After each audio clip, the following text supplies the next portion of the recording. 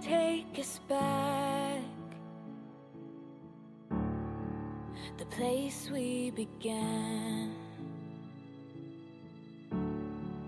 the simple pursuit of nothing but you, the innocence of a heart in your hands. God, take us back.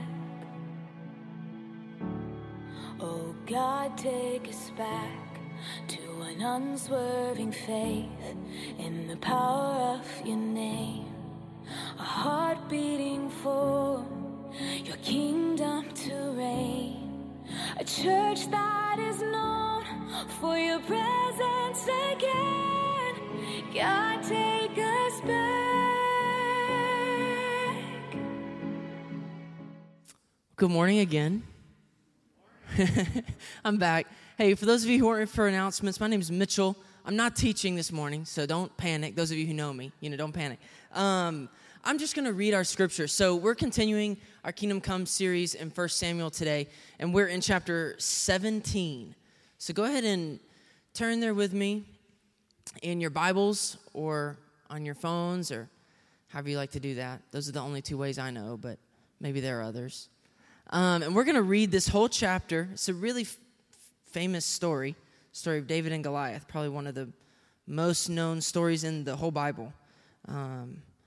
But would just encourage you, as always, with something maybe that you've heard a lot before, to just, like we talked about earlier, just open your heart and really try to hear from God in a fresh way as we read. Is everybody ready?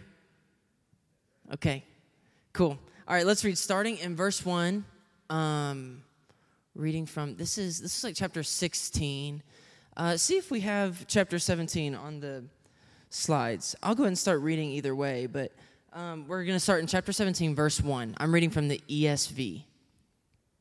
It says, "Now the Philistines gathered their armies for battle, and they were gathered at Soko, which belongs to Judah, and encamped between Soko and Azekah in Ephes Damim. And Saul and the men of Israel were gathered and encamped in the valley of Elah, and drew up in line of battle against the Philistines.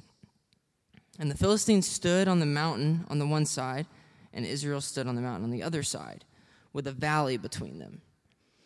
And there came out from the camp of the Philistines a champion named Goliath of Gath, whose height was 6 cubits and a span. He had a helmet of bronze on his head, and he was armed with a coat of mail. And the weight of the coat was 5,000 shekels of bronze. And he had bronze armor on his legs, and a javelin of bronze slung between his shoulders. The shaft of his spear was like a weaver's beam, and his spear's head weighed 600 shekels of iron, and his shield bearer went before him. He stood and shouted to the ranks of Israel, 'Why have you come out to draw up for battle? Am I not a Philistine? And are you not servants of Saul? Choose a man for yourselves and let him come down to me. If he's able to fight with me and kill me, then we will be your servants. But if I prevail against him and kill him, then you shall be our servants and serve us.' And the Philistine said, 'I defy the ranks of Israel this day. Give me a man that we may fight together.' When Saul and all Israel heard these words of the Philistine, they were dismayed and greatly afraid. Now David was the son of an Ephrathite of Bethlehem in Judah, named Jesse, who had 8 sons. In the days of Saul, the man was already old and advanced in years. The 3 oldest sons of Jesse had followed Saul to the battle. And the names of his 3 sons who went to the battle were Eliab, the firstborn, and next to him, Abinadab, and the third, Shammah. David was the youngest. The 3 eldest followed Saul, but David went back and forth from Saul to feed his father's sheep at Bethlehem. For 40 days, the Philistine came forward and took his stand, morning and evening. And Jesse said to David his son, 'Take for your brothers an ephah of this parched grain and these 10 loaves, and carry them quickly to the camp to your brothers. Also take these 10 cheeses to the commander of their 1,000. See if your brothers are well, and bring some token from them." Now Saul and they and all the men of Israel were in the valley of Elah, fighting with the Philistines. And David rose early in the morning and left the sheep with a keeper and took the provisions and went, as Jesse had commanded him. And he came to the encampment as the host was going out to the battle line, shouting the war cry. And Israel and the Philistines drew up for battle, army against army. And David left the things in charge of the keeper of the baggage and ran to the ranks and went and greeted his brothers. As he talked to them, behold, the champion, the Philistine of Gath, Goliath by name, came up out of the ranks of the Philistines and spoke the same words as before, and David heard him. All the men of Israel, when they saw the man, fled from him and were much afraid. And the men of Israel said, "Have you seen this man who has come up? Surely he has come to defy Israel. And the king will enrich the man who kills him with great riches and will give him his daughter and make his father's house free in Israel." And David said to the men who stood by him, "What shall be done for the man who kills this Philistine and takes away the reproach from Israel? For who is this uncircumcised Philistine that he should defy the armies of the living God?" And the people answered him in the same way, "So shall it be done to the man who kills him." Now Eliab, his eldest brother, heard when he spoke to the men, and Eliab's anger was kindled against David. And he said, "Why have you come down? And with whom have you left those few sheep in the wilderness? I know your presumption and the evil of your heart, for you have come down to see the battle." And David said, "What have I done now? Was it not but a word?" And he turned away from him toward another and spoke in the same way. And the people answered him again as before.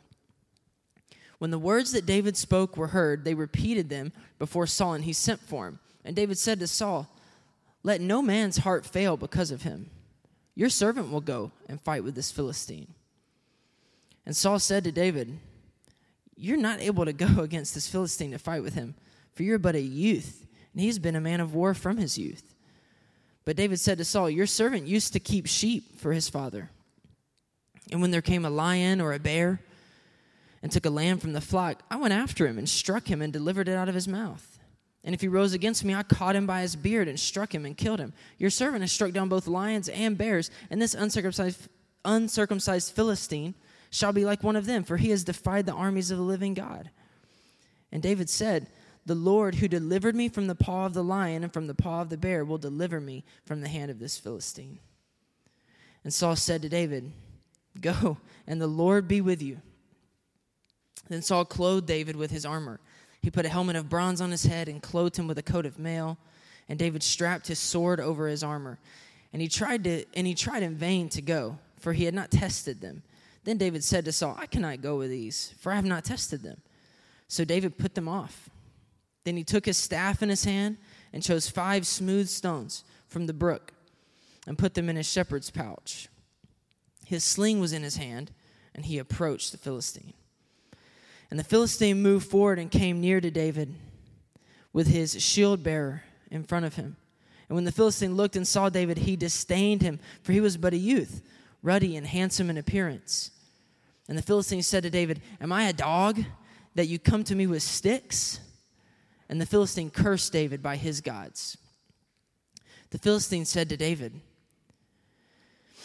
"Come to me, and I will give your flesh to the birds of the air and to the beasts of the field." Then David said to the Philistine, "You come to me with a sword and with a spear and with a javelin, but I come to you in the name of the Lord of hosts, the God of the armies of Israel, whom you have defied. This day the Lord will deliver you into my hand, and I will strike you down and cut off your head. And I will give the dead bodies of the host of the Philistines this day to the birds of the air and to the wild beasts of the earth, that all the earth may know that there is a God in Israel, and that all this assembly may know that the Lord saves not with sword and spear, for the battle is the Lord's, and he will give you into our hand." When the Philistine arose and came and drew near to meet David, David ran quickly toward the battle line to meet the Philistine. And David put his hand in his bag and took out a stone and slung it and struck the Philistine on his forehead. The stone sank into his forehead, and he fell on his face to the ground. So David prevailed over the Philistine with a sling and a stone and struck the Philistine and killed him. There was no sword in the hand of David. Then David ran and stood over the Philistine and took his sword and drew it out of its sheath and killed him and cut off his head with it. When the Philistines saw that their champion was dead, they fled.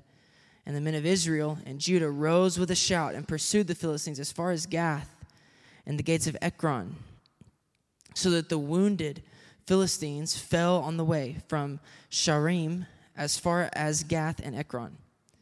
And the people of Israel came back from chasing the Philistines, and they plundered their camp. And David took the head of the Philistine and brought it to Jerusalem, and he put his armor in his tent. As soon as Saul saw David go out against the Philistine, he said to Abner, the commander of the army, "Abner, whose son is this youth?" And Abner said, "As your soul lives, O king, I don't know."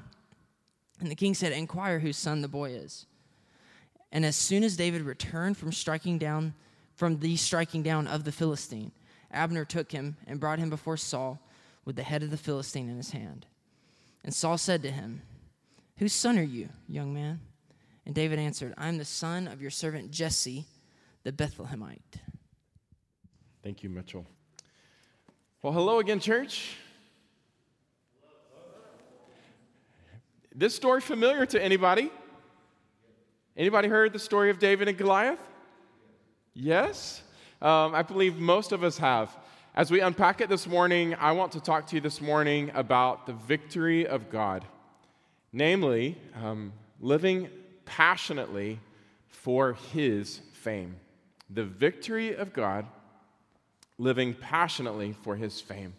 Our core truth for the day, in the passage that we have focused on already and will continue to focus on, is this: Jesus is our champion redeemer, bringing victory in our battles so that we might live a life free of bondage for the fame of God. Jesus is our champion redeemer, bringing victory in our battles so that we might live a life free of bondage for the fame of God. I'm so excited to have the opportunity to talk about this story together. Many of us know this story, but I think few of us probably know how to rightly understand and apply this story in our daily lives. And that's because I grew up in Sunday school like many of you. Anybody else have a chance to hear this story as a kid? And the way that I heard it taught, no offense to anybody who was teaching, was just not the way that I believe God wants us to rightly understand this story. And so today, we have opportunity to really approach the Word of God with sincere hearts to know Him and to really rightly understand and apply the Word that He's given us. Louis Giglio wrote a book called Goliath Must Fall. And it was a really good book. I read it years ago. And one of the things that he does in the introduction of the book is helps us to kind of see this story in real life, okay? In terms of like actually picture what's going on. So I'm going to do a little bit of retelling here because I really want this story to come to life a bit for us, because it's really important, I believe, as you read the Word of God to like try to like imagine it, try to like understand like the real nature of what's going on, and try to really see it for what it is. I know Michelle and I, a few years ago, had the opportunity actually to go to the Valley of Elah. And it was an incredible opportunity to actually stand in this place where this story is historically based, and to actually see it come to life in some way like before our own eyes. So let's imagine together that you're in a valley. Picture it, there's kind of like small like rolling hills on either side of you, right? Ton of like tall kind of grass in the middle. And right, it's stubbly, it's a little bit rocky, there's places where it's thorny. And right through the middle of the valley flows this, let's imagine it, right? It's this small little brook, like a little babbling brook. One of my mom's favorite things in the world. Now it's Mother's Day, I can talk about it, right? She says, when I get old, I just want you just put me by a babbling brook, right? So imagine there's this small little like babbling brook that flows right through the heart of the valley. But this day, as we're out there together in Elah, imagine that on both sides of the valley, on the base of either hill, you've got these armies, right? Flanking the valley are these two armies. The Philistine army is on one side of us, and the Israel army is on the other side of us. And at night, each of the armies goes and they camp. And in the daytime, you see them wake up and they arise toward the middle of the valley and they just stare at each other. They're just looking at each other, kind of getting ready almost for battle. But the two armies, as we look at them, right, they're not doing a whole lot of fighting. The Israel army is paralyzed, like completely stoic, like held back from making any advancement, the scripture tells us.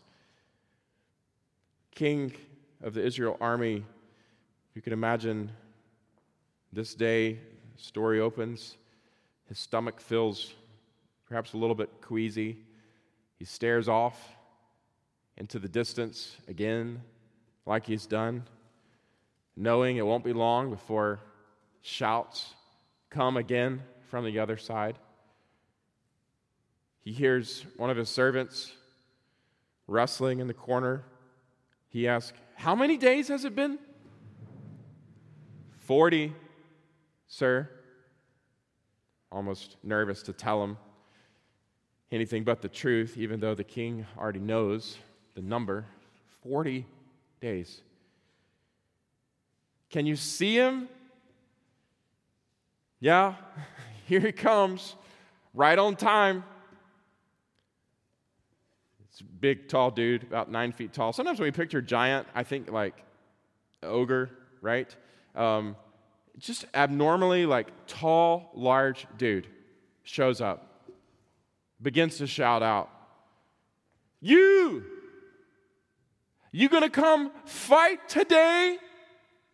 Or are you too afraid?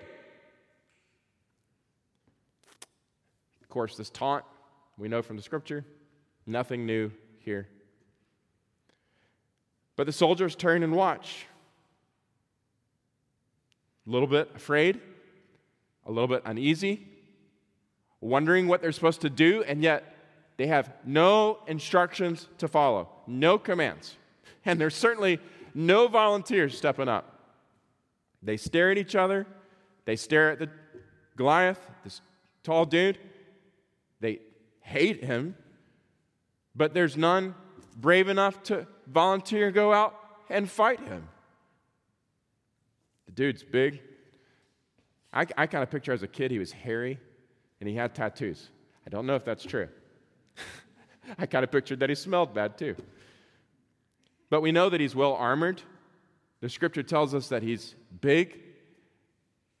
He's been impenetrable, and up to this point, he's been undefeatable. You babies, am I not a Philistine? Are you not servants of your king, Saul? So let's have a battle.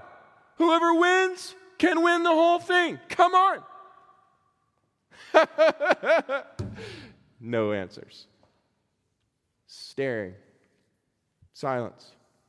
Servant of King Saul, do we have any reply for Goliath today? No. Not yesterday, or the day before that, or the day before that, or the week before that, not even 6 weeks ago, not today. No reply. Why? Because nobody in the army could defeat the giant. No one knew better than Saul. Everybody knew he was the tallest, he was the bravest, he was the best soldier in the army, the most experienced one out there. So no is your answer, huh? You worthless fools. You're powerless. You're weak. Just like your God. I defy you till you're ready to fight like men. Saul says to the servant, you've searched everywhere in the camp for the strongest fighters? I mean, how much is the reward right now? So much. No taxes. You even promised your daughter. King turns around, heads back to the tent. Dejected, frustrated, defeated one more day, demoralized, immobilized, sunk. The sound of a single voice has completely shut them down. Now, you tell me, pause briefly in the story. How many of us face this kind of situation, though? Perhaps almost every single day of our lives. We might not be facing, okay, you might go, okay, wait a second, ain't no tall, tattooed, smelly guy coming to attack me, okay? I'm not talking about that. But do we not have issues going on in our life that sometimes feel insurmountable? Do we not have challenges that we face in our life that rip our hearts out? Yes or no? Yeah, we do. Fear, addiction, money, constant fretting over it or love for it, anger, health, rejection, persecution, complacency. You name it, we experience it. I wonder, have we ever felt like King Saul? Where you feel like this thing like stands before you, it's like you're constantly aware of it, and it just feels like it's like constantly like taunting you, like harassing you, like insulting you, making you shrink back in fear, like robbing you of freedom, of power, of advancement, where you feel immobilized in ways. You've tried different approaches, and it feels like nothing works. You feel held back. You feel slowed down. You feel stopped. You know that you're not living the life that God wants you to live, the life that God has called you to live. You know that. It doesn't have to be huge. It could be small things. Whatever it is that stands in the middle of your life that demoralizes you and immobilizes you and causes you to stand on the sidelines day by day. And sometimes, you guys, this stuff is just, it can be sin, stuff that starts out small, right? Like a baby tiger. Aren't baby tigers cute? Like you get it initially and you're like, oh my goodness, it's a baby tiger, cute. And then it grows up and be a savage killer. Right? Some of our strongholds may be something that at one time we thought was a friend that we couldn't live without. We tolerated it at first, justified its existence, but now we're horrified that it's there.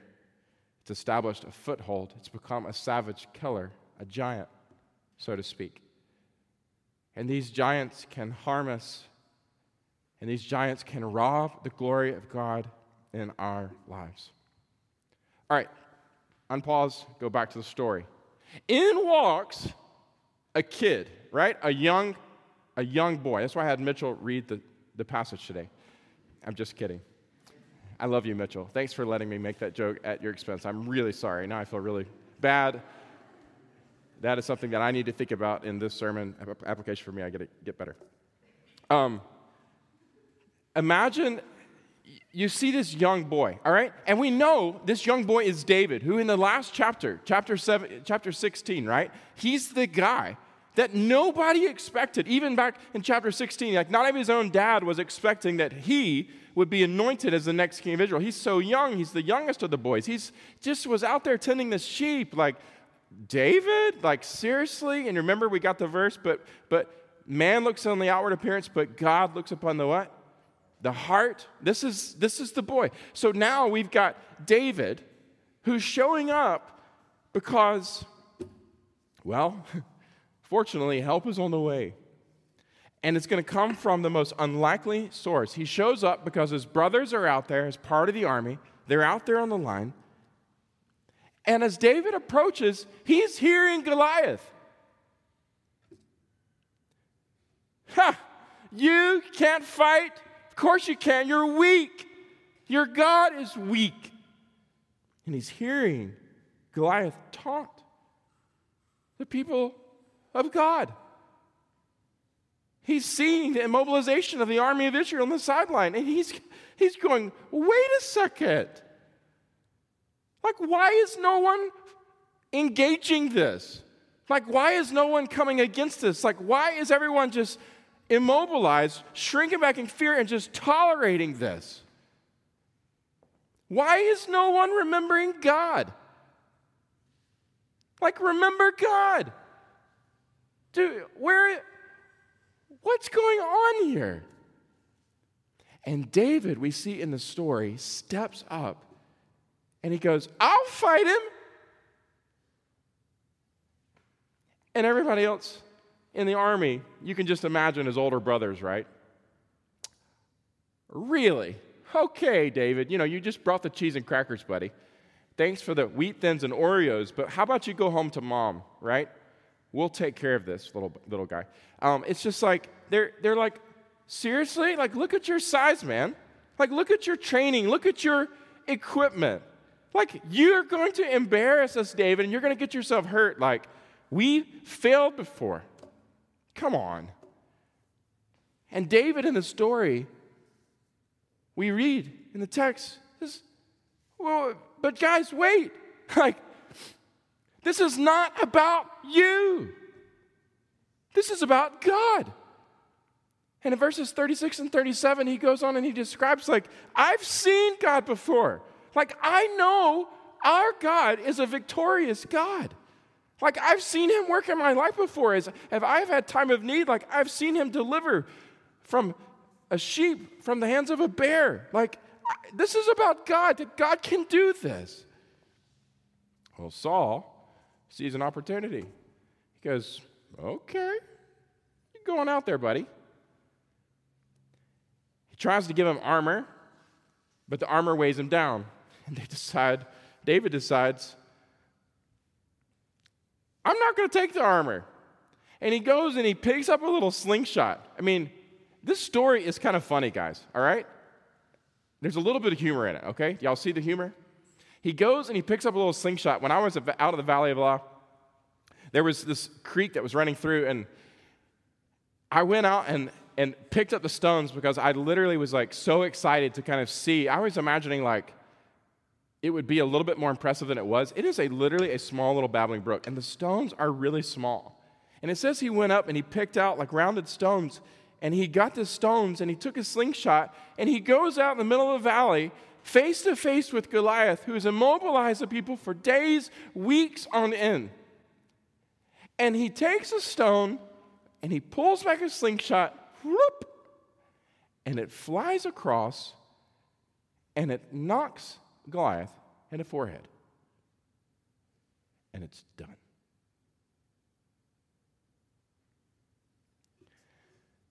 What is this story about? What is it about? Well, I'm glad you asked, because that's what we're going to talk about today. Okay? The first thing that I think we've got to see in this story is this, that God wants us to know that it is possible for giants to go down cold. I'll say it again, okay? It's on the screen like this. Giants can fall. One of the most important lessons that we can learn in this story is just to understand that, like, when we face giants in our life that taunt us again and again and again, sin, fear, addiction, whatever it is that in our life we face again and again and again, it feels like it has a stronghold in our life, and it feels like it immobilizes us, it paralyzes us, it makes us shrink back. It keeps us from living in the fullness of life that God wants for us. in those areas of your life, when you face those things, God wants you to know that with His power, those things can fall. Do you believe that about God? Do you believe that with God it is possible? It doesn't matter the size of your problem. What matters is the size of our God. Maybe it's a string of giants. Whether it's one or whether it's many, giants can come down. Some form of bondage, some attitude that you feel like just cannot be shaken, some situation of difficulty that you're in, some relationship in your life that you feel irreparably damaged, some destructive thought cycle, some problem that is draining you, strangling you, damaging you. Sin, law, death, suffering, disappointment, failure, criticism, hardship. None of these giants is a match for our God. All of these giants can fall. And in the end, all of these giants will fall. Do you believe that? Our God is a great and awesome God, and He is able. And that's one of the main things we see from this story is David's going, remember God. Like your God is a victorious God. He's a powerful God, all powerful. He wants you to live free. He wants you to live without the chains that bind you. John 10:10, Jesus said, the thief comes to steal and to kill and to destroy, but I have come that you might have life and life to the full. So friends, I just want to encourage you this morning. I love you. I care about you. I know that all of us in different areas of life are facing what feel like insurmountable battles, but I would just want to encourage you this morning that no matter how many times you've gone at this before, no matter how loud the voice seems to be, God says you can live free. He says that. Giants can fall. Now, the big question here, how? And this is where I think we get the story completely wrong, okay? This is where I think so many times, like, we just totally misunderstand what this story is all about. In the end, and I do a podcast this week. It'll release either today or tomorrow. You could go online. Again, I encourage you every single week. There's supplemental teaching available at Transformed for Impact, the podcast. And I do a little teaching this week to expand on this further. But in the end, there's only two ways that you can read the Bible. Is it basically about you, or is it basically about God? Is it about you, or is it about Jesus? In other words, is it basically about what you must do, or is it basically about what He has done? This is so important. As your pastor, I am imploring you to really listen to me. There is a huge difference between how you approach the Bible in these two aspects. Is it about you, or is it about Him? Is it about what you must do, or is it about what He has done? Now take this story, David and Goliath, as a prime example of how we so often mess up interpretation of the Scripture. If you read this story as an example, David's our example, then what happens is this story basically is about you. This story is about me. So I must summon up faith and find courage to fight the giants in my life. You can do it if you try. You expect maybe I preach it like that. You're young. You're like him. You go get stones. You can do it, right? Throw the stones at the giants at your life. The bigger they come, the harder they'll fall. So just go out to your battles with faith in the Lord. You may not be real and powerful yourself, but with God on your side, you can overcome giants. Y'all ever heard this story applied like that? Yes? I'm seeing a lot of yeses. The problem is, we get brave, we can redouble our efforts, try to tackle the problem, but soon enough we realize what? The giant is back. Anybody ever experienced this before? Anybody? Care to admit? And the cycle continues. There's a big twist in this story. In this story, you are not David. Jesus is. This story, see, how do you see yourself into stories like this? That's what I'm trying to say. How do you see yourself? Do you see yourself as David in the story? Well, if you do, I got good news for you. You're not David. This story is not about us trying to be like David. This story is meant to be a foretelling of Jesus. In this story, David is not us. Jesus is. Jesus is in that role of David. See, if I can read David and Goliath as about showing me salvation through Jesus, then I have a right interpretation of the story. I can see the story is basically about him. So how you go, well, what? How do we see a foreshadowing of Jesus? Well, here's how it is. The story is telling us that the people of Israel, the Israelites, cannot go up against Goliath. They cannot do it. Again and again and again and again, they cannot do it. There is a problem that they face, a challenge that they have, a voice that they hear, an insurmountable moment, an obstacle that's causing them to shrink back in fear.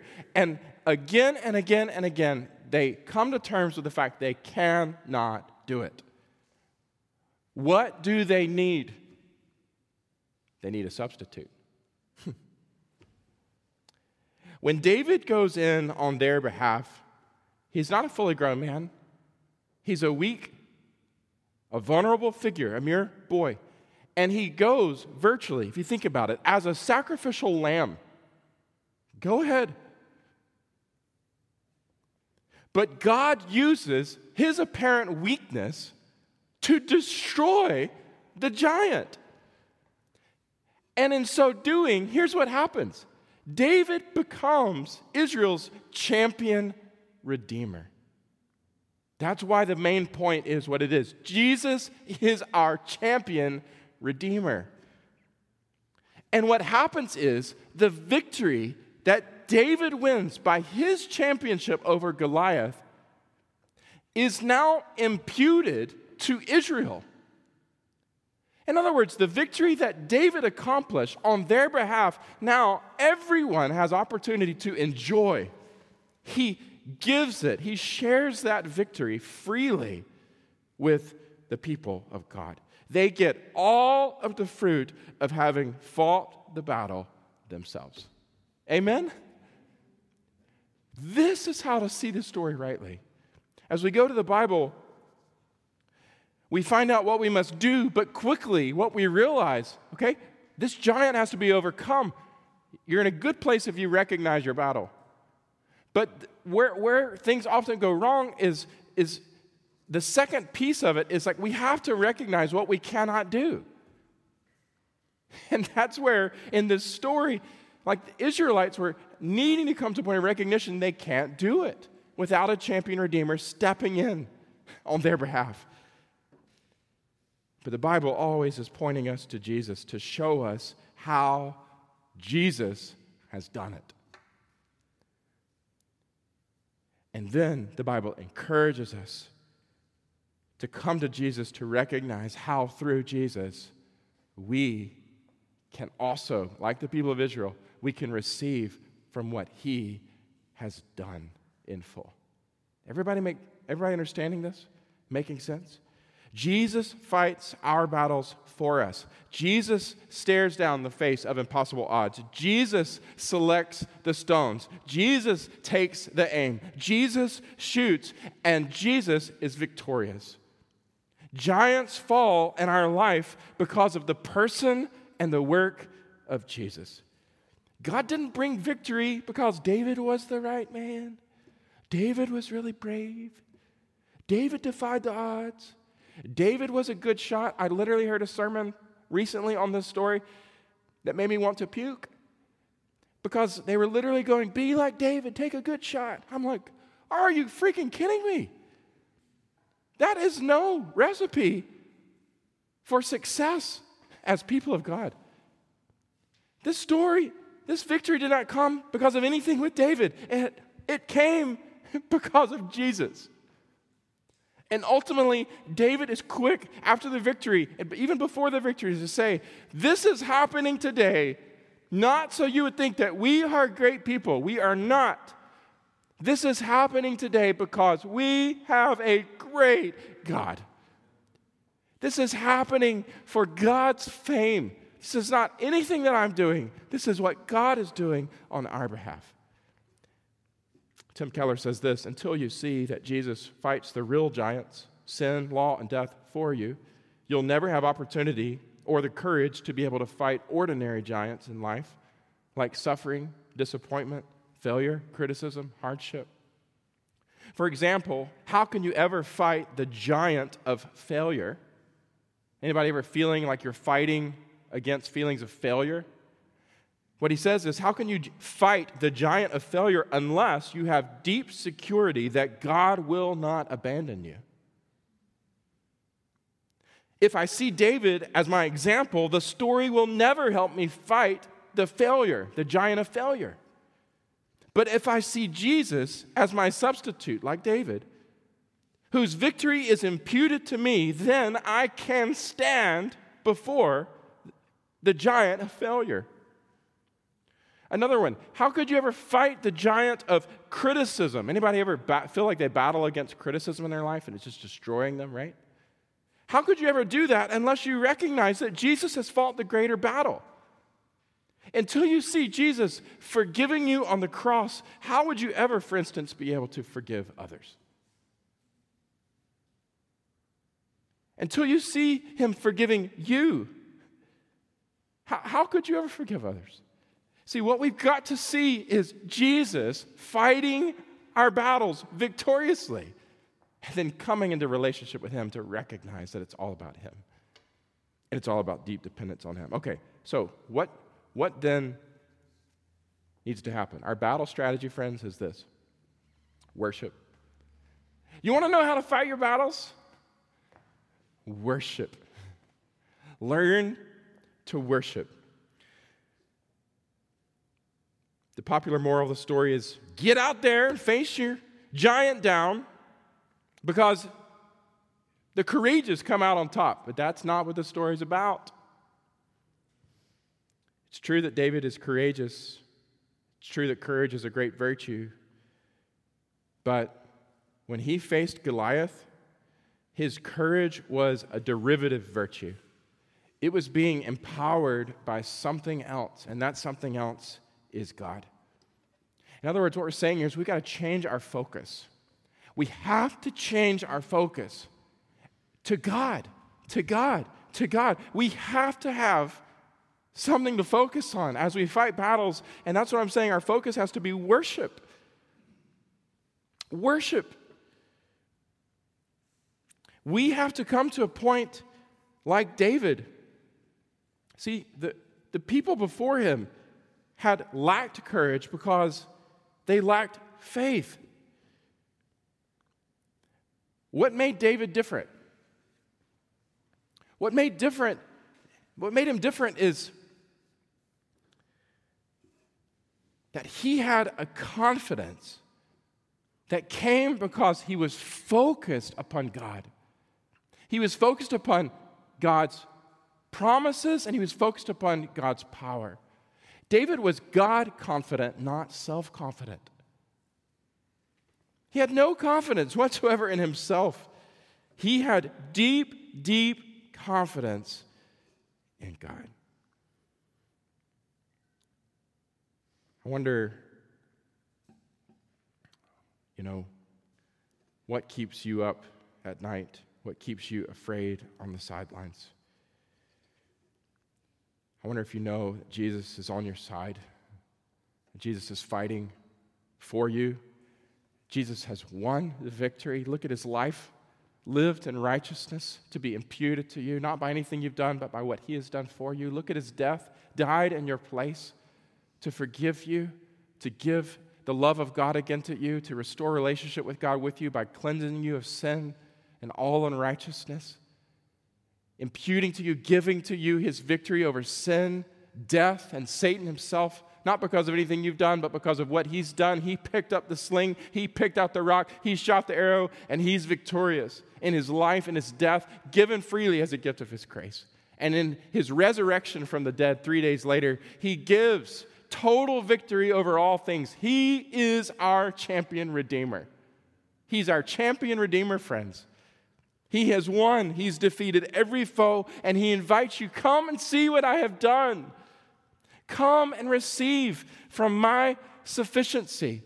Come and deeply, deeply, deeply put your confidence in my promises. Put your confidence in my provision. Put your confidence in my power. Rest in me. I am your champion, redeemer. And like our main point says, I bring victory in battles so that you can live a life free of bondage. And the last point here, for the glory of God. At the end of this, if we fight our battles this way, yes, Jesus wants our joy. He does. He came that you might have life and life abundantly. He wants you to live a full and a free life. He does. But friends, on the other side of him giving and giving and giving, that we might have fullness and freedom in him, our joy might be found full and complete in him. On the other side of that, as we find great joy in him, he receives great glory from our lives. The point of this story is that as we rest in confidence upon him, as he fights our battles for us, we get to live free, but he gets to live famous in our life. Our testimony is not, this is what I did, this is what I did. No, our testimony is constantly, this is what God has done. This is what God has done. This is what God has done. This is what God has promised. This is how God has been powerful. This is what God has provided in Jesus. This is what God has done.